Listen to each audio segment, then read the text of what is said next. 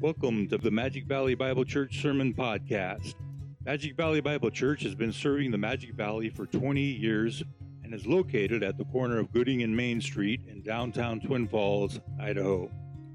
Our service starts at 9 a.m. and is streamed live on our YouTube channel.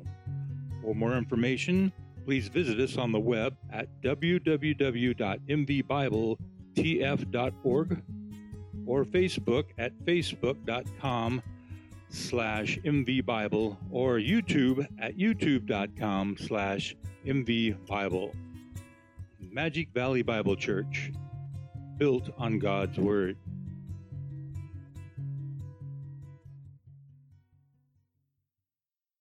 Take your Bibles and open them to Mark chapter 5. Mark chapter 5. As you look at your sermon insert, you'll notice that this is part 2 of our study in this passage. The title of the sermon is Jesus' Power to Convert the Most Unlikely. Let me read the narrative that sets our study this morning, starting in verse 1 of Mark chapter 5. It says, "They came to the other side of the sea, into the country of the Gerasenes. When he got out of the boat, immediately a man from the tombs with an unclean spirit met him. And he had his dwelling among the tombs. And no one was able to bind him anymore, even with a chain, because he had often been bound with shackles and chains, and the chains had been torn apart by him, and the shackles broken in pieces, and no one was strong enough to subdue him. Constantly, night and day, he was screaming among the tombs and in the mountains, and gashing himself with stones. Seeing Jesus from a distance, he ran up and bowed down before him, and shouting with a loud voice, he said, 'What business do we have with each other, Jesus, Son of the Most High God? I implore you, by God, do not torment me.' For he had been saying to him, 'Come out of the man, you unclean spirit.' And he was asking him, 'What is your name?' And he said to him, 'My name is Legion, for we are many.' And he began to implore him earnestly not to send them out of the country. Now there was a large herd of swine feeding nearby on the mountain. The demons implored him, saying, 'Send us into the swine so that we may enter them.' Jesus gave them permission. And coming out, the unclean spirits entered the swine, and the herd rushed down the steep bank into the sea, about 2,000 of them, and they were all drowned in the sea. The herdsmen ran away, reported it in the city and in the country, and the people came to see what it was that had happened. They came to Jesus and observed the man who had been demon-possessed sitting down, clothed and in his right mind, the very man who had had the legion, and they became frightened. Those who had seen it described it to them, how it had happened to the demon-possessed man, and all about the swine. And they began to implore him to leave their region. And he was getting into the boat. The man who had been demon-possessed was imploring him that he might accompany him. And he did not let him. But he said to him, Go home to your people and report to them what great things the Lord has done for you and how he had mercy on you. And he went away and began to proclaim in the Decapolis what great things Jesus had done for him. And everyone was amazed. Let us pray. Father, again, we come to your word with a desire to have it implanted into our souls. So much going on in this passage. Oh, to be there, to set the scene. And of course, your word has given us great description of exactly what transpired. We find ourselves much like the people at the end of this passage, in awe. And all of your grace, your mercy, the fact that you show up, conversion happens, and a man is saved. Lord, we ask that you continue to teach us, to guide us, to have the Spirit inform us, teach us, and testify of your greatness in our own souls. Spirit, be with your under-shepherd, Father, as desire to honor you with what is said. We pray these things in Christ's name. Amen. To say this is a dynamic interaction with Jesus and a sinner is an understatement. There's so much going on here, and so much to have our minds settle on its truth. And the problem is that our minds want to drift to the unknown. I mean, I read a passage like this, and I'm trying to ask questions. You're trying to see really multiple demons possessing a man, and thousands of them. However, those questions deter us from the main purpose of the text. The purpose of the narrative is the fact that you have Jesus who shows up, shows his authority, and converts a sinner. And by the way, as we saw last week, this whole issue of conversion and the importance of it and what Jesus does to a dead man and making him alive and receiving him as Lord and Savior, all of those are miraculous. Every one of them. You think about your own salvation. You might not have the backstory like this demon-possessed man, but every story of a sinner being converted to light and to hope and in Christ is a miraculous thing. Scripture says a dead man now becomes alive. And what a joy it is to be able to look at something like this where Christ exhibits his power. And the point of the passage is at the end. And let me give you the conclusion before we dive through some of the meat. But it's at the end of verse 20. Here's the intended purpose of this passage, where it says, and everyone was amazed. That is God's intended purpose when we read this passage. I mean, how can we not be amazed at the power of Christ? Amen? His power to convert and save the most unlikely. I mean, we should walk away from this narrative story with an increased understanding of Jesus' deity, of his power to convert, and of course, his majesty as being divine. To not come to that conclusion, you have missed the point of the narrative. And get this, it's not a coincidence. When you think about what we had just studied in Mark chapter 4 and the ending of that story, of that chapter where Jesus and his disciples were on the water, and you had Jesus' deity fully on display as he calms the storm. And the end result was a movement of fear from the disciples, from the storm itself, to look at Christ. So much so, chapter 4 ends and sets up our scene for the passage in Mark 5 with the question, who then is this that even the wind and the sea obey him? I mean, the disciples were just utterly amazed. Who is this one? You would think that Mark would take liberty and we would have a finding answer, exactly a declarative statement of exactly who Jesus is, but he launches into another narrative, another interaction of Christ, where he comes to the other side of the sea, according to verse 1 of Mark 5, to a place that, as we saw last week, was probably the place that a Jew doesn't go. The Gerasenes, the Gentile land. A place where Jews, as we looked at in some detail, the whole issue of why would they even go to a place where even their Levitical law would have prohibited them to be there, because there was pigs there. And not only that, there were tombs, and there was a graveyard, and there was demon-possessed men. I mean, everything reeked of and shouting, unclean, unclean, get away, get away. But not so. Not so with our Lord. He comes with a desire to display his majesty and his glory and convert the most unlikely.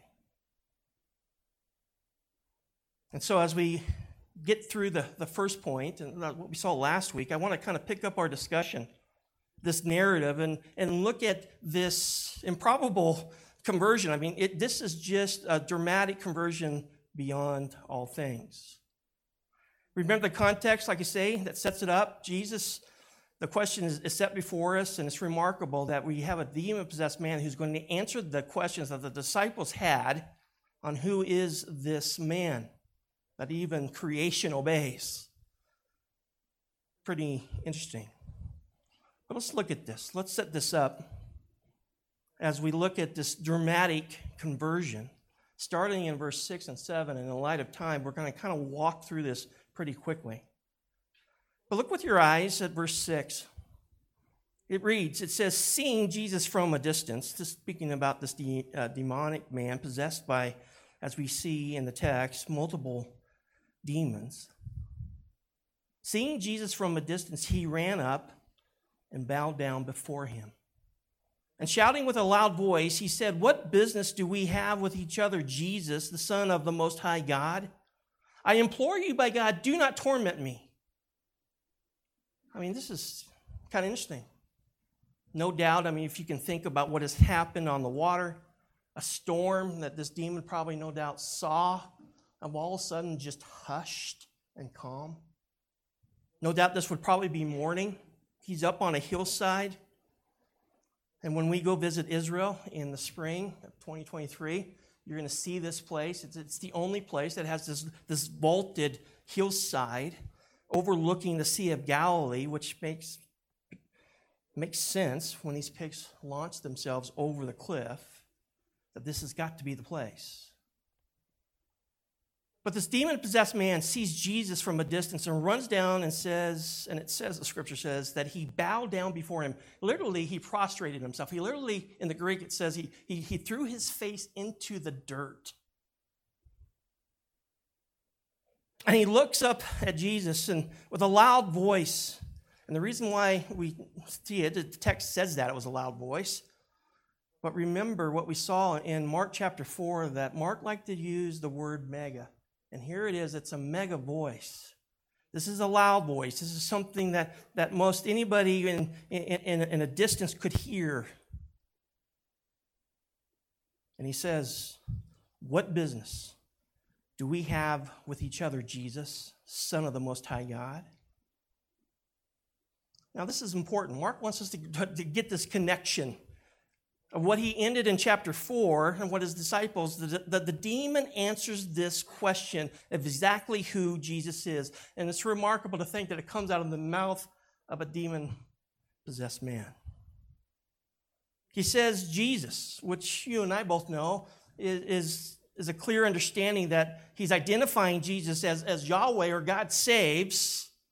And the Son of the Most High God is a messianic title pointing to the anointed one, that he is the only one. And it's remarkable to think about this. I mean, the demons had a right Christology when it came to understanding Christ. They understood exactly who he was and what he had come to do. The title of the Son of the Most High God should echo in your memory banks when you think about Christmas and the incarnation. When you think about Luke chapter 1, where the angel Gabriel was able to pronounce what kind of son this boy's going to be, this man's going to be. Look at the screen. Luke chapter 1 records it there for us. The angel said to her, do not be afraid, Mary, for you have found favor with God. And behold, you will conceive in your womb and bear a son, and you shall name him Jesus. And he will be great and will be called the Son of the Most High. And the Lord God will give him the throne of his father David, and he will reign over the house of Jacob forever, and his kingdom will have no end. The demons understood exactly who Christ was. And in so doing, they answered the questions that the disciples were so perplexed by. And then it says a command. This is kind of interesting. The one who bows down before the one who is the King of Kings and Lord of Lords is asking for a favor. And they said in the text, I implore you, by God, do not torment me. That word implore was swear by God that you will not torment me. I mean, this is begging God for mercy.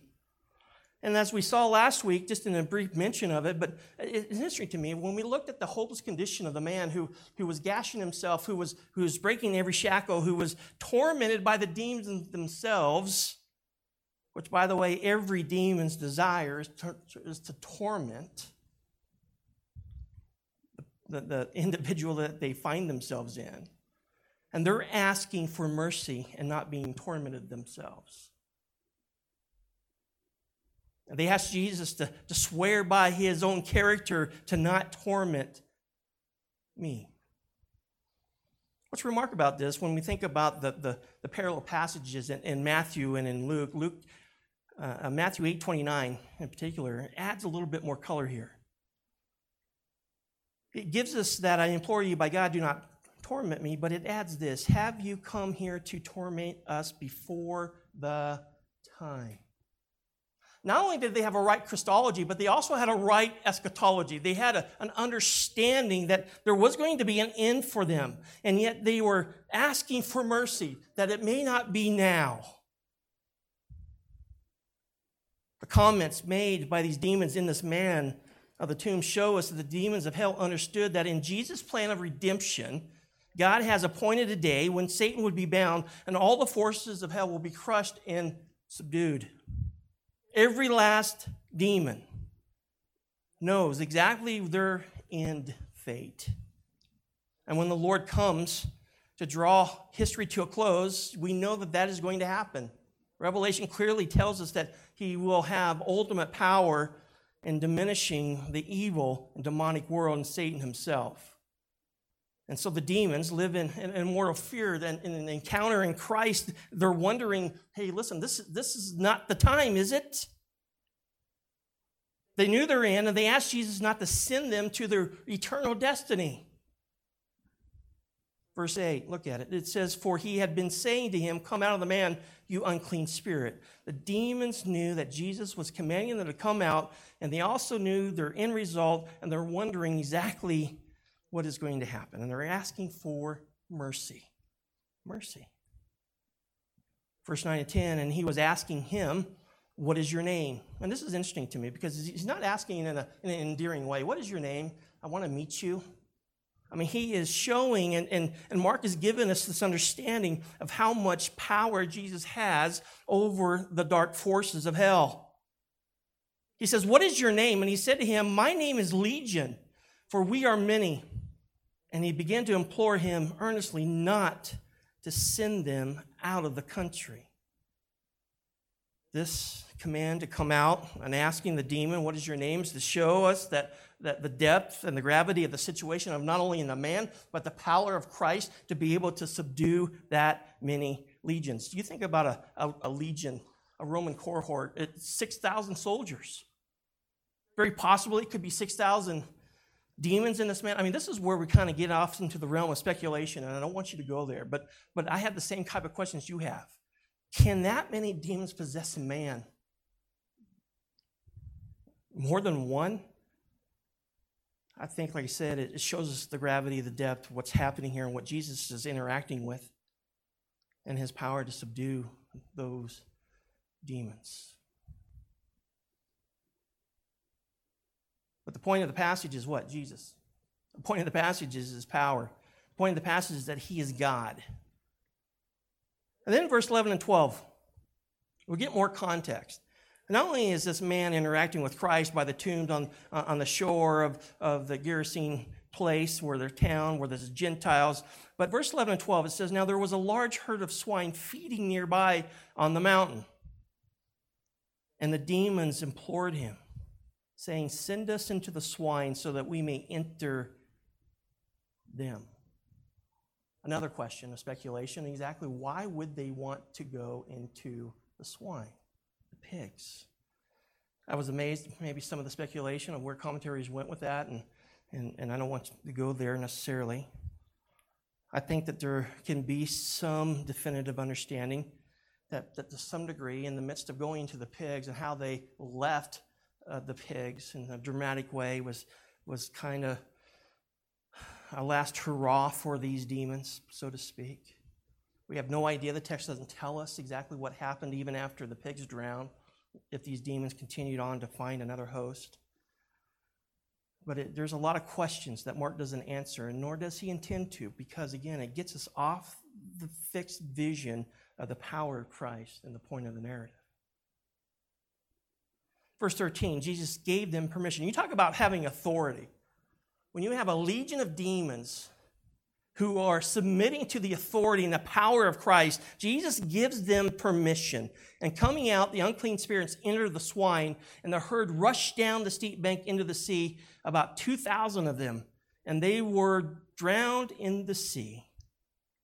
I mean, you talk about a sight. I mean, we drive by over the Prime Bridge, we see a couple base jumpers, and we marvel as long as we don't crash, right? It's pretty amazing. But can you imagine 2,000 pigs launching themselves into the sea? I think that got everybody's attention when you think about it, what was happening here. But verse 13 shows us Christ's deity. And he gives demons permission to enter the swine. Again, questions come to our mind. Why didn't Jesus just lock them up? Why didn't he cast them aside and bound them to the abyss until the final judgment? Like I say, Mark doesn't give us. I think part of it is that Jesus is continuing to fulfill his role and heading to the cross and the atonement that's going to happen and all that's yet to come. And so he's not necessarily going towards that end time type of perspective where he will cast them eternally into the abyss. But what clearly the text shows us is that Jesus is in charge. And the demons entered the herd of pigs. They rushed down the steep bank and into a sea, 2,000 drowned. Now that's a large herd, right? You think about doing the math of somebody's income in those pigs. Remember, they are in Gentile land. A lot of times those pigs were slaughtered for the Romans and the soldiers and for the people. I read one estimate that the equivalent of losing those pigs was roughly $300,000 in today's money. A pretty substantial amount of money.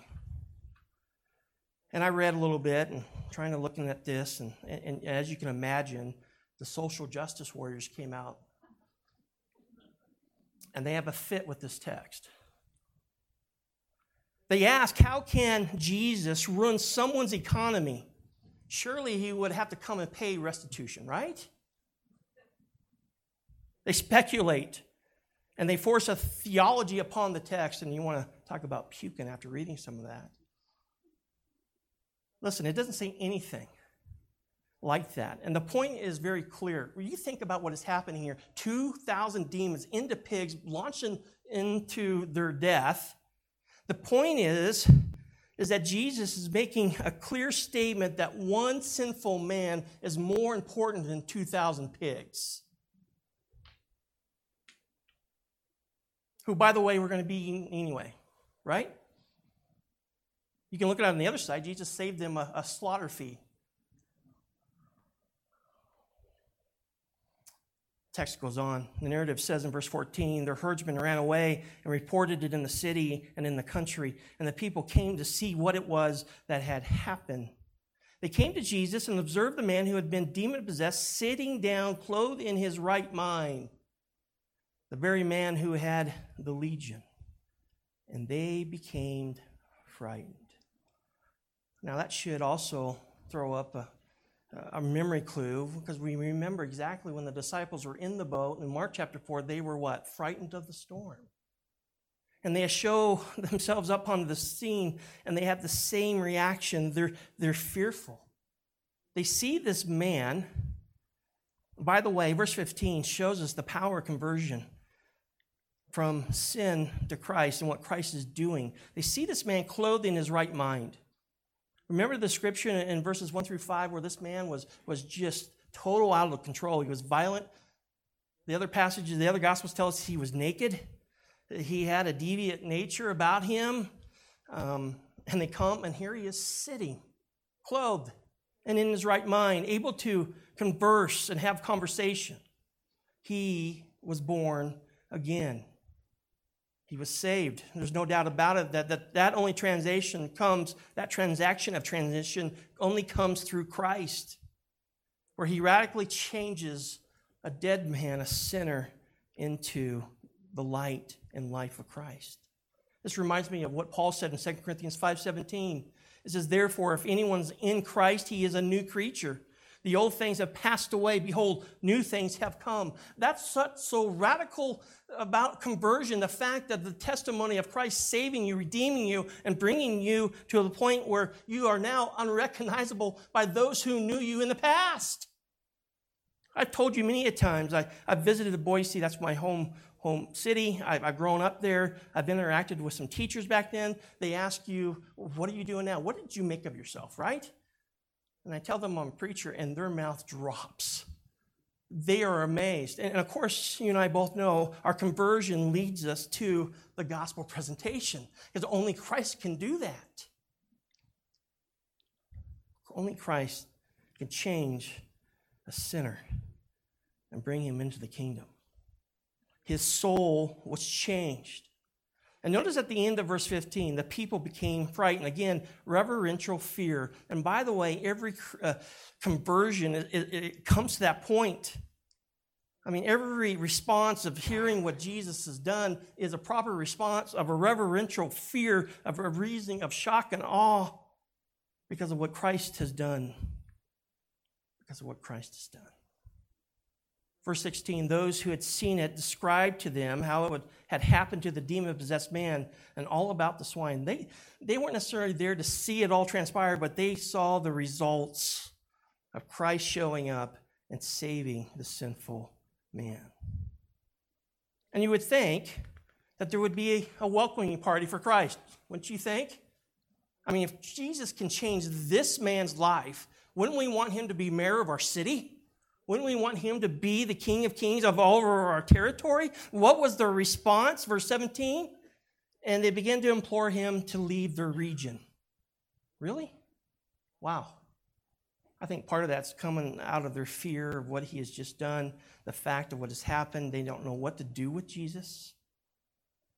By the way, we don't know exactly why they wanted him to leave, but I think that we can give indication of hearing the story. They were just as shocked and awed of the situation just as the man was. But no doubt they were trying to figure this out. And they don't necessarily know what Christ is going to do next. But wow, what a dramatic conversion. What the grace of Christ to come upon an undeserved sinner and change his life. That is the dramatic conversion that we see, but it even gets better. We next see in verses 18 through 20 is this most unexpected gospel commission. He commissions him. By the way, this is the first missionary in the scriptures. And it's not from the Jews, it's to the Gentiles. A Gentile who is saved to call back to go to Gentile land and proclaim what Christ has done in their life. Verse 18, as he was getting into the boat, the man who had been demon-possessed was imploring. This is a different word for implore. This is parakaleo, which we know to be coming alongside. He wanted to come alongside Christ and accompany him. I mean, this makes sense, doesn't it? If you were radically saved by Christ, what do you want to do? You want to go follow him. You want to be in his back pocket. This man is dramatically saved, converted, and wants to follow the one who has saved him. And you would think Jesus would say, what? Again, get in the boat. Get in the boat. But is that what he says? He doesn't. Verse 19, he did not let him, but he said to him, go home to your people and report to them what great things the Lord has done for you and how he had mercy on you. In other words, go home and evangelize. Go home and tell the people of the great things that I have done for you, that I have given you mercy when clearly you needed mercy and you needed to be punished, however, for your sins. But I've given you mercy and grace and I've changed your life. Go home to your people and report to them. You want a definition of evangelism? There it is. Evangelism is simply going to others and telling them of the great things that Christ has done for you. I mean, when you talk about what Christ has done for you, they're going to be zeroing in, trying to understand exactly, if that Lord saves you, then surely he can save me. I was talking to a brother early this morning, and he noticed the title of the sermon, and he started giggling. And he tells me a story of a situation where he was a part of a church in California, and when he got saved, he walked the aisle. And the Lord grew him, and and he goes home, and he comes back to church the next week, and this lady approached him, and this lady says, listen, you've given me great confidence. And he's like, well, what do you mean? He goes, well, you walked down, you received Christ, you prayed the sinner's prayer, you received grace and mercy from Jesus, and that encourages me. And he said, well, why does that encourage you? And with a stone-faced look, the lady looked at him and said, because if God can save you, he can save anybody. I love that testimony. I love that. Because this is exactly what's happening here. Verse 20 tells us, he went away, began to proclaim and Decapolis, what great things Jesus had done for him, and everyone was amazed. You talk about a powerful Savior. You talk about a Lord who continues to redeem and save individuals. You think about the testimony that this guy had to be able to proclaim that the only reason that he is now unshackled, unpossessed, is because of Jesus Christ. That is what our Christ does. By the way, you and I both know that the Jews, if they were to be sent to the Gentiles, it would be a rub, don't you think? We already started this study and looking at the whole issue of the Levitical rules and their desire not to be a part of the Gentiles. I mean, this was such an issue in the disciples' lives. When you think about Peter in particular, it's not until Acts 10 where God gives him a vision and remember that blanket coming down and all the unclean animals. And Peter says, I'm not going to eat, I'm not going to eat, I'm not going to eat. And Jesus says, you must, you must. I mean, it took him a while for him to understand that this gospel that saves sinners is not just a Jewish thing, it is a people thing. It is both Jew and Gentile. And so it does make sense to some degree of why Jesus takes this man and says, listen, now you have been saved. Go tell the great things that I have done in your life. I mean, it's hard not to walk away with this with just amazement, right? This is how awesome our God is. And when you think about your own conversion, what a rejoicing aspect of your own soul should be is the fact that Christ saved you. Saved you. He had no reason to, but only by his grace, mercy, and love. And he demonstrated love to you by himself going to the cross and atoning for your sins. The Christian being delightful, the Christian desiring to exalt, the Christian desiring to praise. I mean, that's what's got to be forever on our lips, is the exaltation of Christ, of the great things that he has done for me. And for those of you who are not saved, listen, you are just like this man that when we started this narrative, hopeless, sinful, and needing a Savior. And the truth of the reality is that Jesus is the only Savior. Jesus says, I am the way, the truth, and the life. No one comes to the Father except through him. Your greatest need is Jesus. And may he draw you, may he bring you to a place where you see the reality that I'm a mess in how I'm living life, and I need your grace and I need your forgiveness. True conversion comes with repenting and believing. Repenting from your sins and believing in Christ as Savior.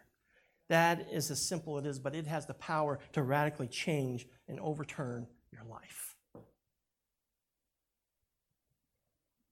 So important. What's our takeaway from this? Exalt Christ. Our takeaway from this is to exalt the one who redeems, exalt the one who is saved, exalt the one who can save the most unlikely, exalt the one who has saved you. I guess in a small way, the other takeaway is to go tell others about Christ. May your week be flooded with this truth that you're there to proclaim Christ to whoever the Lord puts in front of you. Exalt Christ. It's interesting how the world, they tried to put shackles on the gospel. You might say, Pastor Bear, hey, I work for a company that we can't even, we can't share Christ. And I said, well, listen, you're missing the point here. Go to work and share Christ about the great things he has done for you. If they want to sit by you and eat lunch, so be it. If they don't, so be it. But you go to work and you exalt Christ, you proclaim Christ, you tell people about what great things he has done for you. It makes sense, doesn't it? They might not be asking, but they're looking. They're observing your life, and they wonder why you tick a little bit differently. Well, the reason why you tick a little bit differently is because you've been saved by the grace of Christ. And tell them about your Savior. Amen? Father, we thank you for the morning, for the joy of going through such a powerful narrative, a truth that, no doubt, what a delight it's going to be to see this man in heaven. For those who know you, we pray, Lord, that you will continue to strengthen and marvel at their salvation. May they continue to marvel at this great Christ who has redeemed them and saved them. May they understand all glory belongs to you, and in so doing, may they live and proclaim in such a way this great Savior. And for those, Lord, who don't know you, my prayer is that, why don't they? What in their own life is holding them back in the midst of their life that they would rather have pond water than the grace and mercy of Jesus? And so, Father, I ask that you would draw them to your truth, that you'd bring them to the mercy seat where grace, love, and forgiveness is granted. May they turn their hearts to Christ. We pray this in Jesus' name. Amen.